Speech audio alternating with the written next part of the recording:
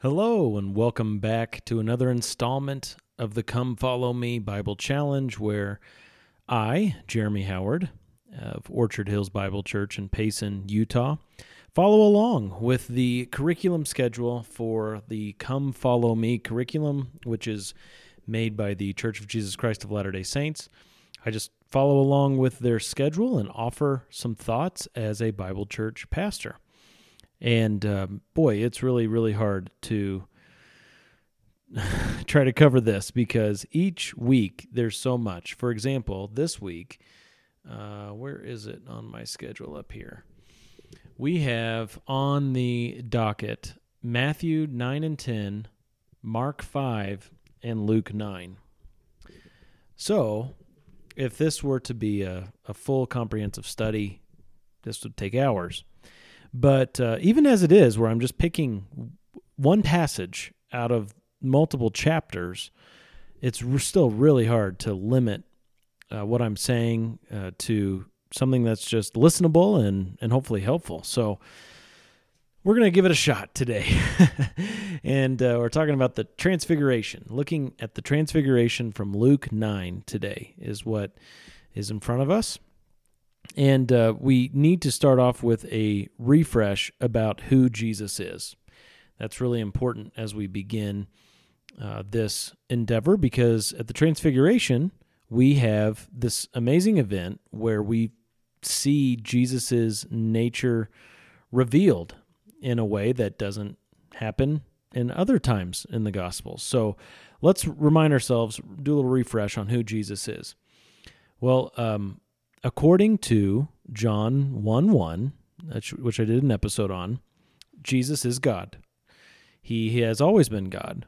Now, he is said to be with God in that verse, but also that he is God.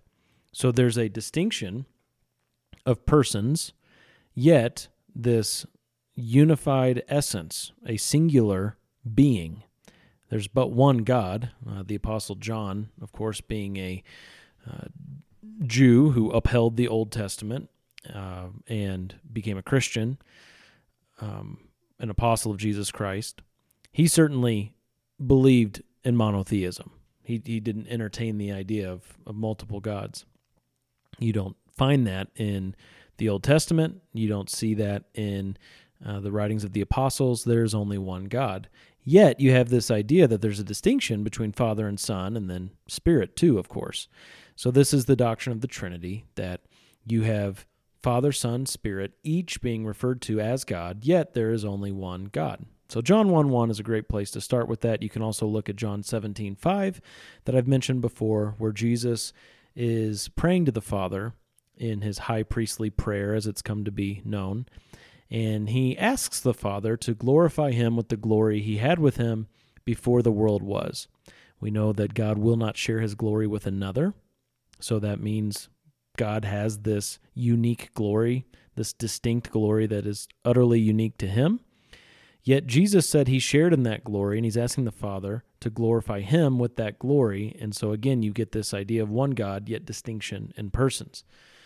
And then there's also Philippians chapter 2, which we haven't looked at, I don't think, in our studies so far this year. We'll eventually get to Philippians.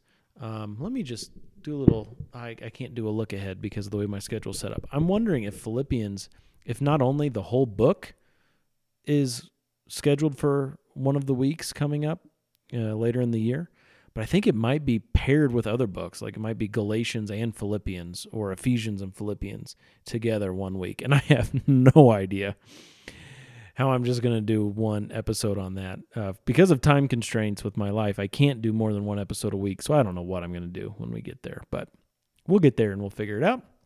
Anyway, Philippians chapter 2, this is verses 5 through 7.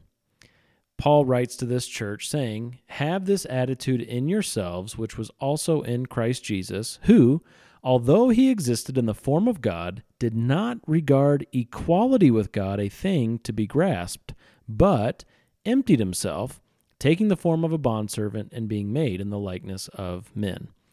So, what I want to highlight in this moment is that Jesus, past tense, existed in the form of God. Before he came to earth, he existed as God. There's a pretty plain statement that Jesus is God. Okay? Yet he didn't use that deity to his own advantage, didn't use it for selfish, prideful, sinful, evil purposes, but instead, he chose to empty himself and took the form of a bondservant. Okay? Lots and lots to say about that. I just discussed this in my Sunday school class from this past Sunday, where we're talking about Jesus is truly God and truly man, titled The Hypostatic Union in Christian Theology. This is a central passage in that discussion. But we know from these verses I've talked about so far, Jesus is God. Very clear. Well, Jesus is also man. Because he came to earth and was born of a woman, he was conceived in the Virgin Mary, and he was born, he took on a true humanity, not a facade of humanity, but a true humanity.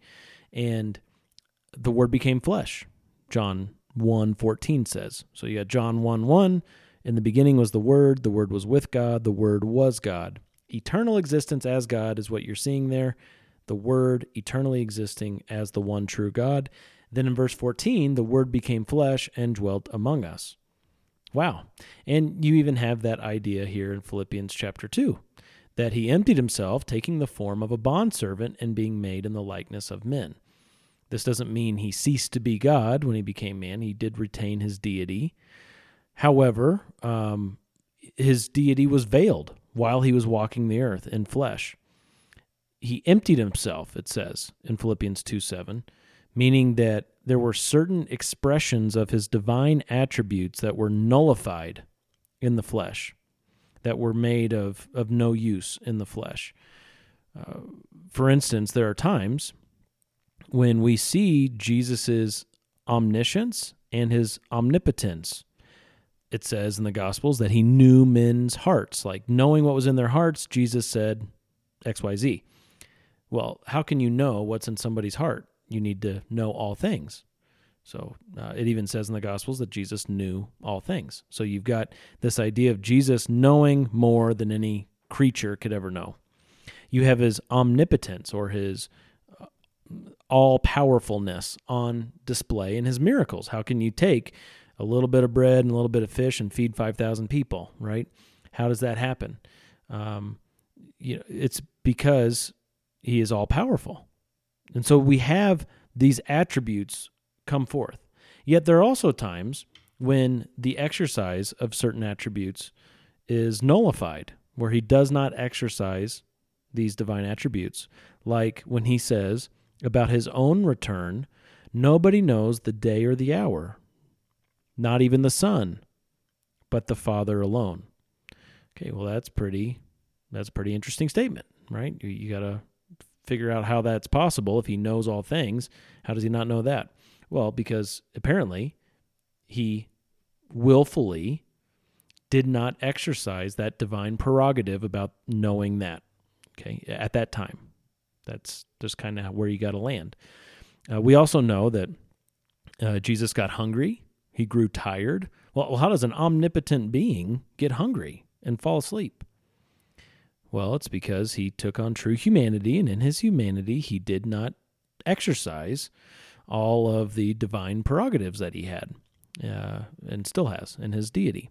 So you got this interesting dynamic going on where Jesus is truly God and truly man, and you have his deity shining forth in some instances, and then you have these other aspects where his humanity is emphasized and he is not exercising certain aspects of the attributes he retains, divine attributes that he retains. Another example is that when Jesus walked around on the face of the earth, he wasn't shining as bright as the sun in unapproachable light. It says in the New Testament that God dwells in unapproachable light. Jesus said that he was in the glory with the Father before the world was. Why wasn't he shining in this unapproachable light? Well, because his glory was veiled by his humanity to an extent. Well, we are tiptoeing up to this passage now, the Transfiguration, where that veil gets pulled back a little bit. And this glory that Jesus has is exposed in a way that it's not exposed in other times in his ministry. And he is making his glory more evident in this event to three of his disciples, Peter, James, and John. And he's transfigured before them. It's an interesting term, to be transfigured. We call it the transfiguration, but I don't know how often we dwell on what that word means. The word means to transform, to change in shape or appearance. The other Gospels that record this, Mark and Matthew, use the word metamorphosis, or at least one of them does. I'd have to go back and find out which one, but you get this idea of metamorphosis. That's a Greek word that we use in English, that we know what it means.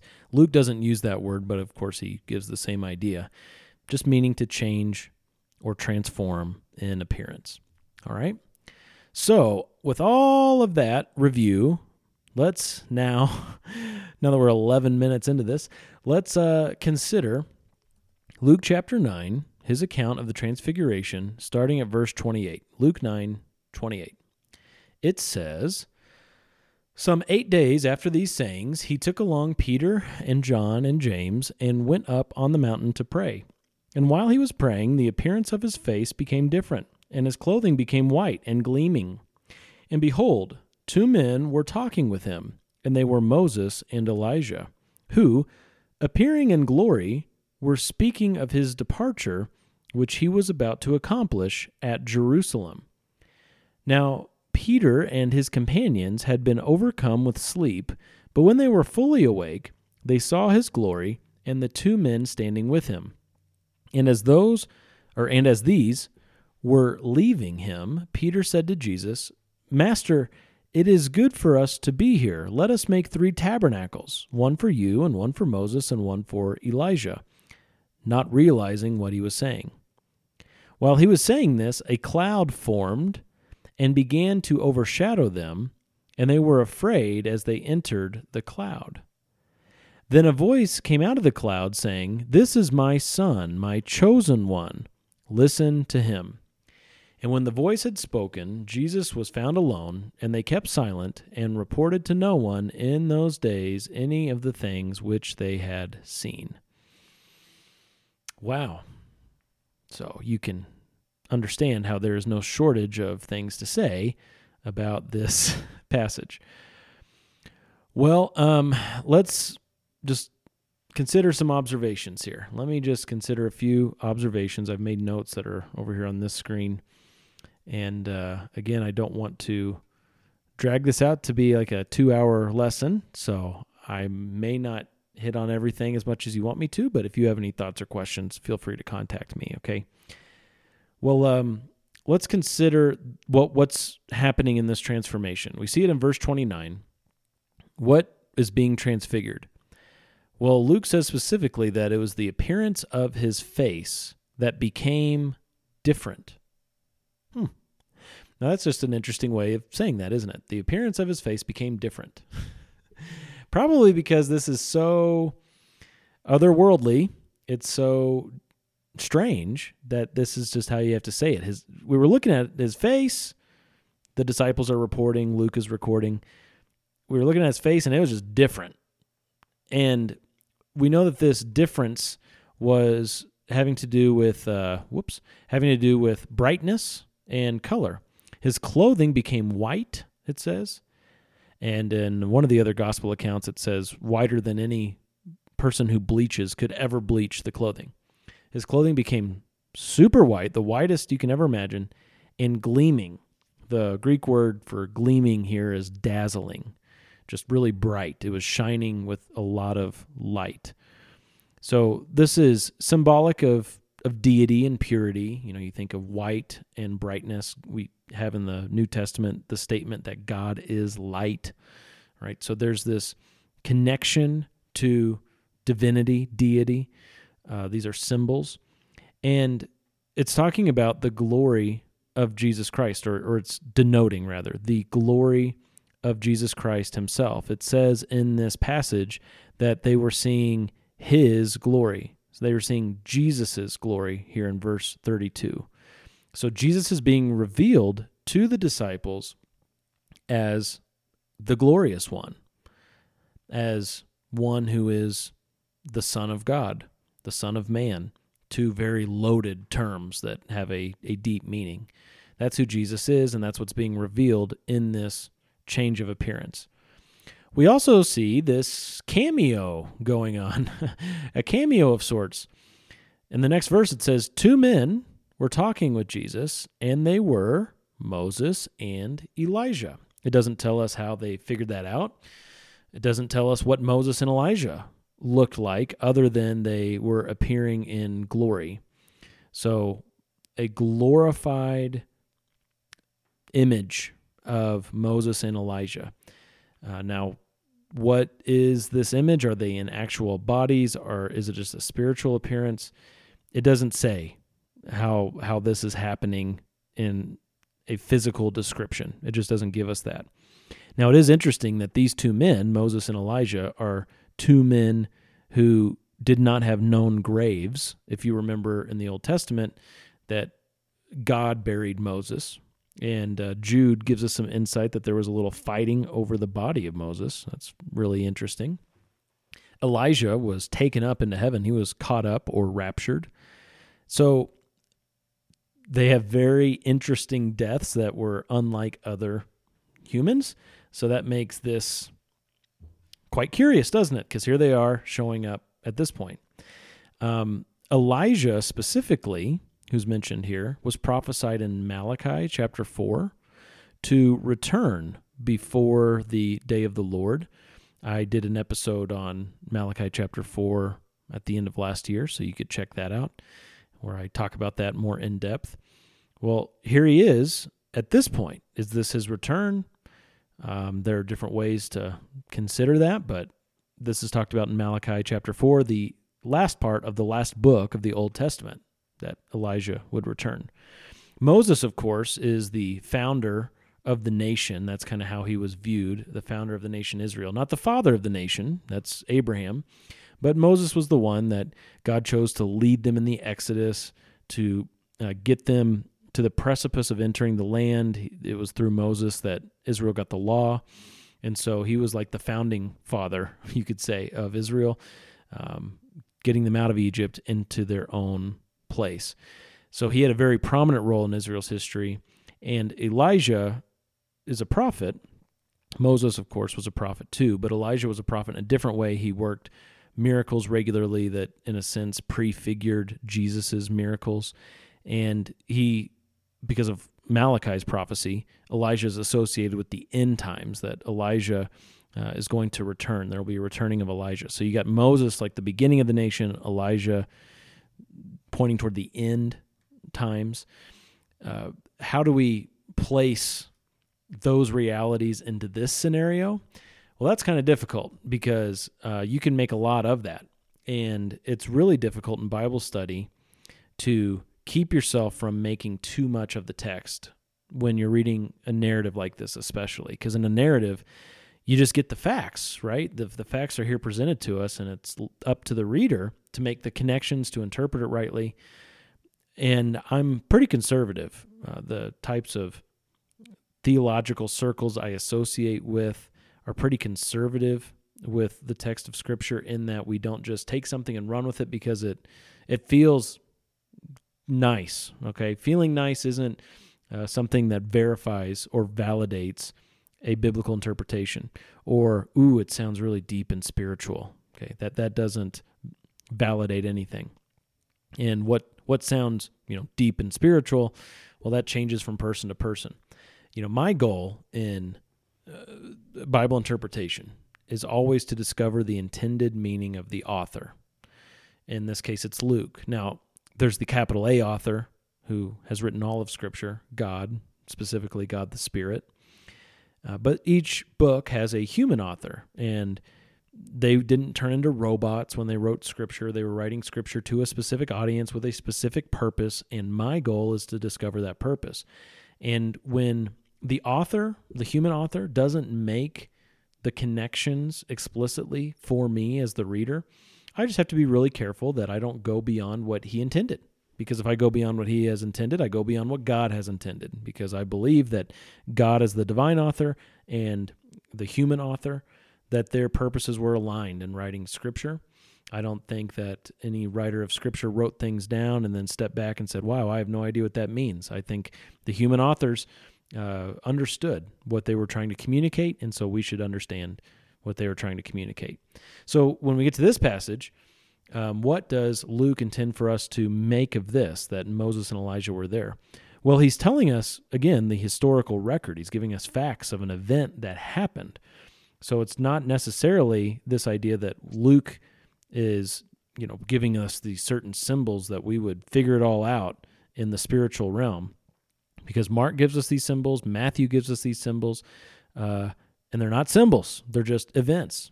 Moses and Elijah were there. And so it's an amazing recorded event. And what purpose did God have with this? Well, we can wrestle with that and we can come to some conclusions, but we just have to be really careful not to force some sort of interpretation of this onto Luke. We want Luke's intention to drive our thinking on this and not just come up with something because it sounds good. So what we can say for sure, as we're considering why Moses and Elijah appeared here with Jesus, we can say, of course, with great certainty that Jesus Christ has a better ministry than both of them. Jesus is the better Moses, he's the better Elijah, you could say. That Jesus is the one who saves his people from their sins. Moses couldn't save anybody from their sins. Elijah couldn't either. And Jesus is just greater in every way. He is truly God, truly man. He's greater than them both. In fact, in Deuteronomy 18, Moses said that there would be a prophet coming up among your fellow countrymen. He was talking to Israelites. There will be a prophet coming, and you need to listen to him. And that's Jesus. He prophesied that a greater prophet would come, and it was Jesus to whom, or about whom, they were to look for. They were to listen to Jesus, okay? And we can also understand this, with Moses being more of the founding father of Israel and Elijah being associated with the end, they're showing up as like witnesses to the centrality of Jesus Christ in God's program. Jesus is central to what God is doing in the world.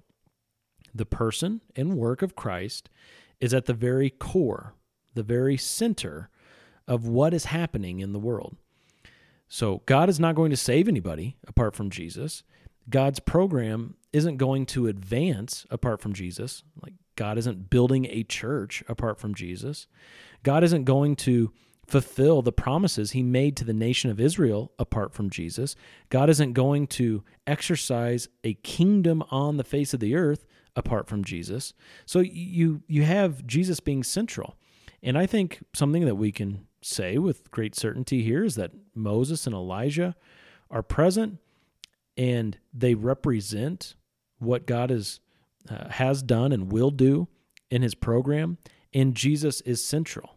He is being revealed as the glorious one to whom we should listen, and he is central to God's program in the world throughout all stages of redemptive history. Okay?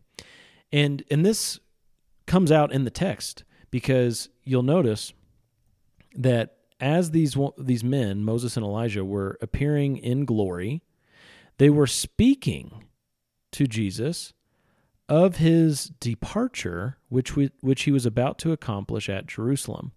So they were talking to him about the events that were soon to take place at Jerusalem. They were told, apparently, by God about what was going to happen, and they're discussing what's about to happen with Jesus.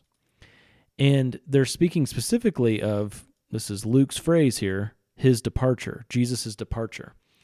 The word for departure is the Greek word for exodus. They were talking about his exodus, which is fascinating, isn't it?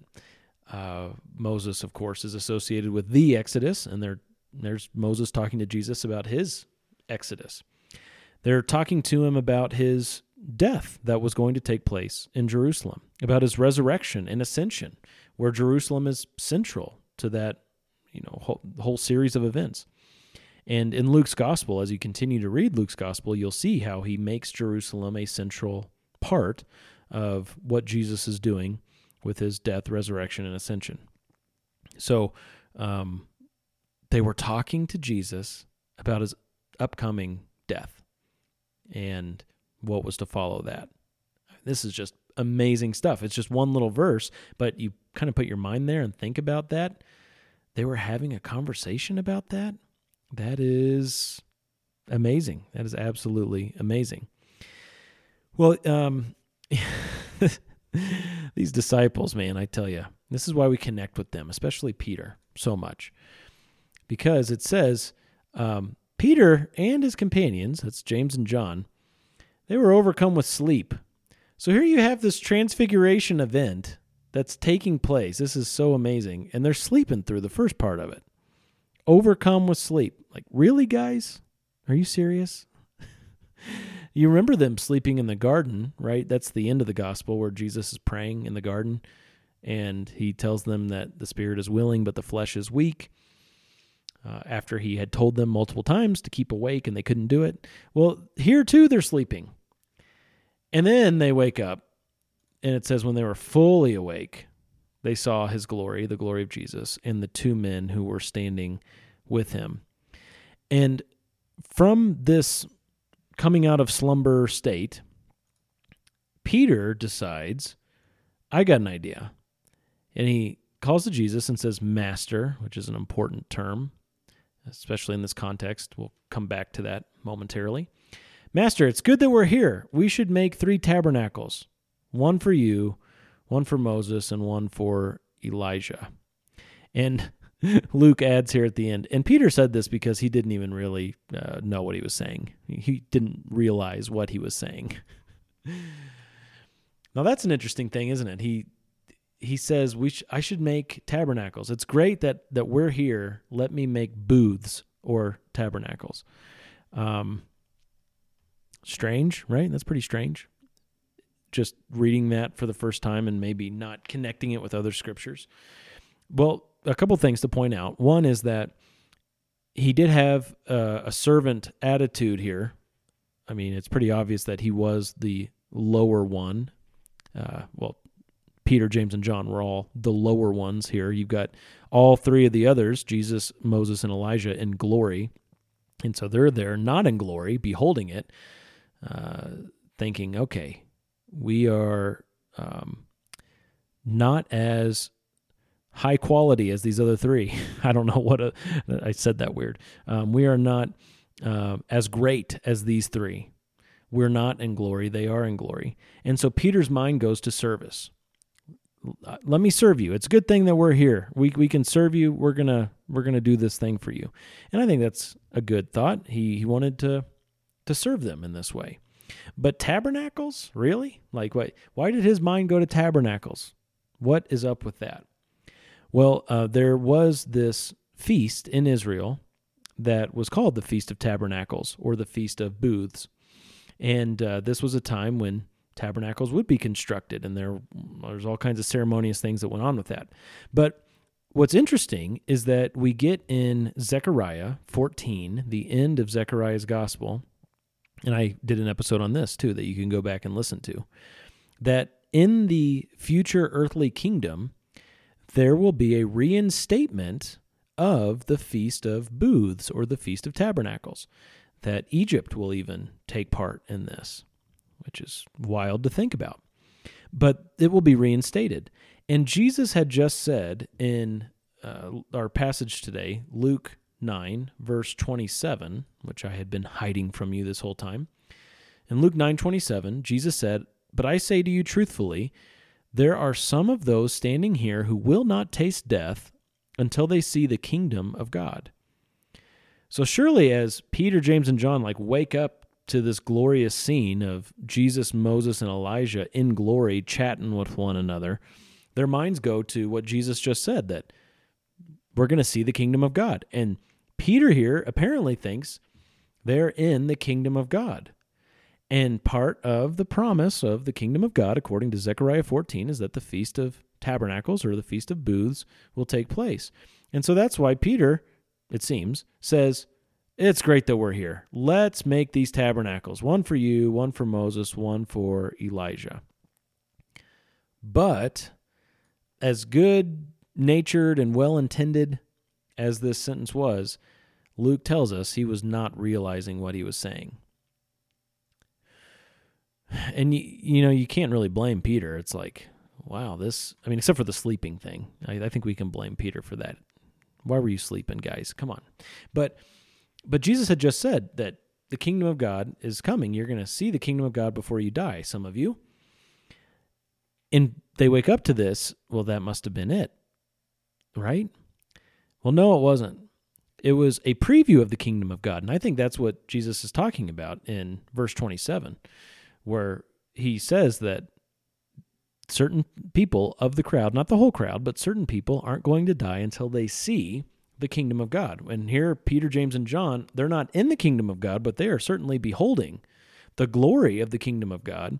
They're getting a preview, a privileged foretaste of what the kingdom will be like.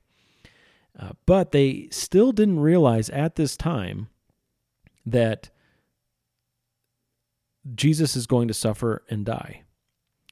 You know that the disciples, they just had a really hard time accepting that reality. And I don't think they grasped it yet. And so here at this transfiguration, Jesus hadn't been crucified yet, of course. And that's what they didn't realize. They didn't realize that God's path to glory goes through the cross, goes through suffering. Now, Peter learns this. If you read 1 Peter, especially chapter 2, he speaks just amazingly about suffering in this life and how if we are following Jesus and if we are being conformed to his image, that means we're going to suffer too. And the pathway to glory is filled with suffering and trial. So he eventually realizes what he's saying, but in this moment, he's not realizing what he's saying. And as Darrell Bock put it in his commentary, God's answer to Peter's proposal that he should build tabernacles is to actually make a tabernacle of a cloud. While Peter was saying this, there was a cloud that formed. So God interrupts. I like this. While Peter was saying this, a cloud formed and began to overshadow them, and they entered the cloud. Now, this is an interesting verse because we don't know who is getting overshadowed by the cloud. Who's this them here? A cloud formed and began to overshadow them. It could be all 6 of the men. It could be just one of the 2 groups of 3. It could be Peter, James, and John. Could be Jesus, Moses, Elijah. Hard to know. But when it says they were afraid as they entered the cloud, the they who were afraid, well, that's certainly Peter, James, and John. But were they afraid because they themselves were entering the cloud? Were they afraid because Jesus, Moses, and Elijah were entering the cloud? Were they afraid because all 6 of them were entering the cloud? We don't know. We just do not know. But what we do know is that after this cloud enveloped them, a voice came out of the cloud. Out of the cloud. Interesting. Saying, "This is my son, my chosen one. Listen to him." Chosen one, anointed one, Messiah. Okay, this is the language of referring to the Messiah who was to come. This is an affirmation of Jesus' role as Messiah. And the voice coming out of the cloud seems sensible to say this is the Father. It's very similar to Jesus' baptism. When Jesus got baptized, he had something very similar happening. We can read about that in Matthew chapter 3. But we have this affirmation here that Jesus is the Messiah. He's the Son of God. He is who he claimed to be, the one who can forgive sins, the one who was in glory with the Father. He's God's Son, God's chosen one, and they are to listen to him. And when the voice had spoken, Jesus was found alone, it says. So Moses and Elijah, gone. And they kept silent, so now it's referring to Peter, James, and John, and reported to no one in those days the things which they had seen. Other gospel accounts tell us that they were to keep silent about this until after the resurrection. So they still did not understand what was going to happen to Jesus, but they were told by the voice from the cloud, God's voice, that they were to listen to Jesus. So as we reflect on the purpose of all this, I mean, there are several purposes, right? But I want to boil it down to two. What was God's purpose in having this event take place? Well, one, we could say that Jesus' glory was to be displayed. The glory of the Son of God was to be put on display before the disciples, that they would acknowledge him as the glorious one, who has this unique role, that Jesus is unique and central in God's program. They were to have this experience so that they would worship Jesus as God, to be affirmed in their hearts that he is the one true God of the universe, who is more glorious than Moses and Elijah, who is central to God's program. They were to go through this experience that they would be, just think more highly of Jesus Christ. And connected to that, I think the other point to highlight is that the purpose of the transfiguration here was to confirm the disciples' role truly as disciples, learners, listeners of Jesus. Notice that the voice coming from the cloud emphasizes that with this command: listen to him. They are to listen to Jesus Christ. He is their authority. Okay? He's not a suggestion machine. He truly is master. Peter calls him master. Well, God still sees fit to tell him, listen to him. So Peter is to press into that belief that Jesus is master and truly listen to him in all things, because he is the glorious Son of God. He is the one who has been in glory with the Father from all eternity. And so they are to listen to him. He is central to God's program. They are to listen to him. He has a ministry that's greater than Moses and Elijah. They are to listen to him. He is the one who is going to suffer and die. They are to listen to him. They are the ones who are sent out by him. They are to listen to him. All that they do in life is to be based on listening to Jesus. So as we wrap this up and land the plane and dwell on what we can take away today, some 2,000 years later, I think the question should be, do you listen to him? I think that's an appropriate application question. Does this reality of who Jesus is drive your life, drive your spiritual life, your religious thinking, your religious decisions? Do you listen to him? Do you view him as authority? Do you take his words and submit yourself to those words that we have preserved in the Bible, that he is the glorious, eternal Son of God? Do you embrace that he's the one true God of the universe, that he is not a creature, but he is the creator? Do you see this event in your mind's eye, and does it drive you to worship Jesus more and more above any so-called gods, and understand that he is equal with the Father in glory and majesty, all power and authority? Is that where your mind is?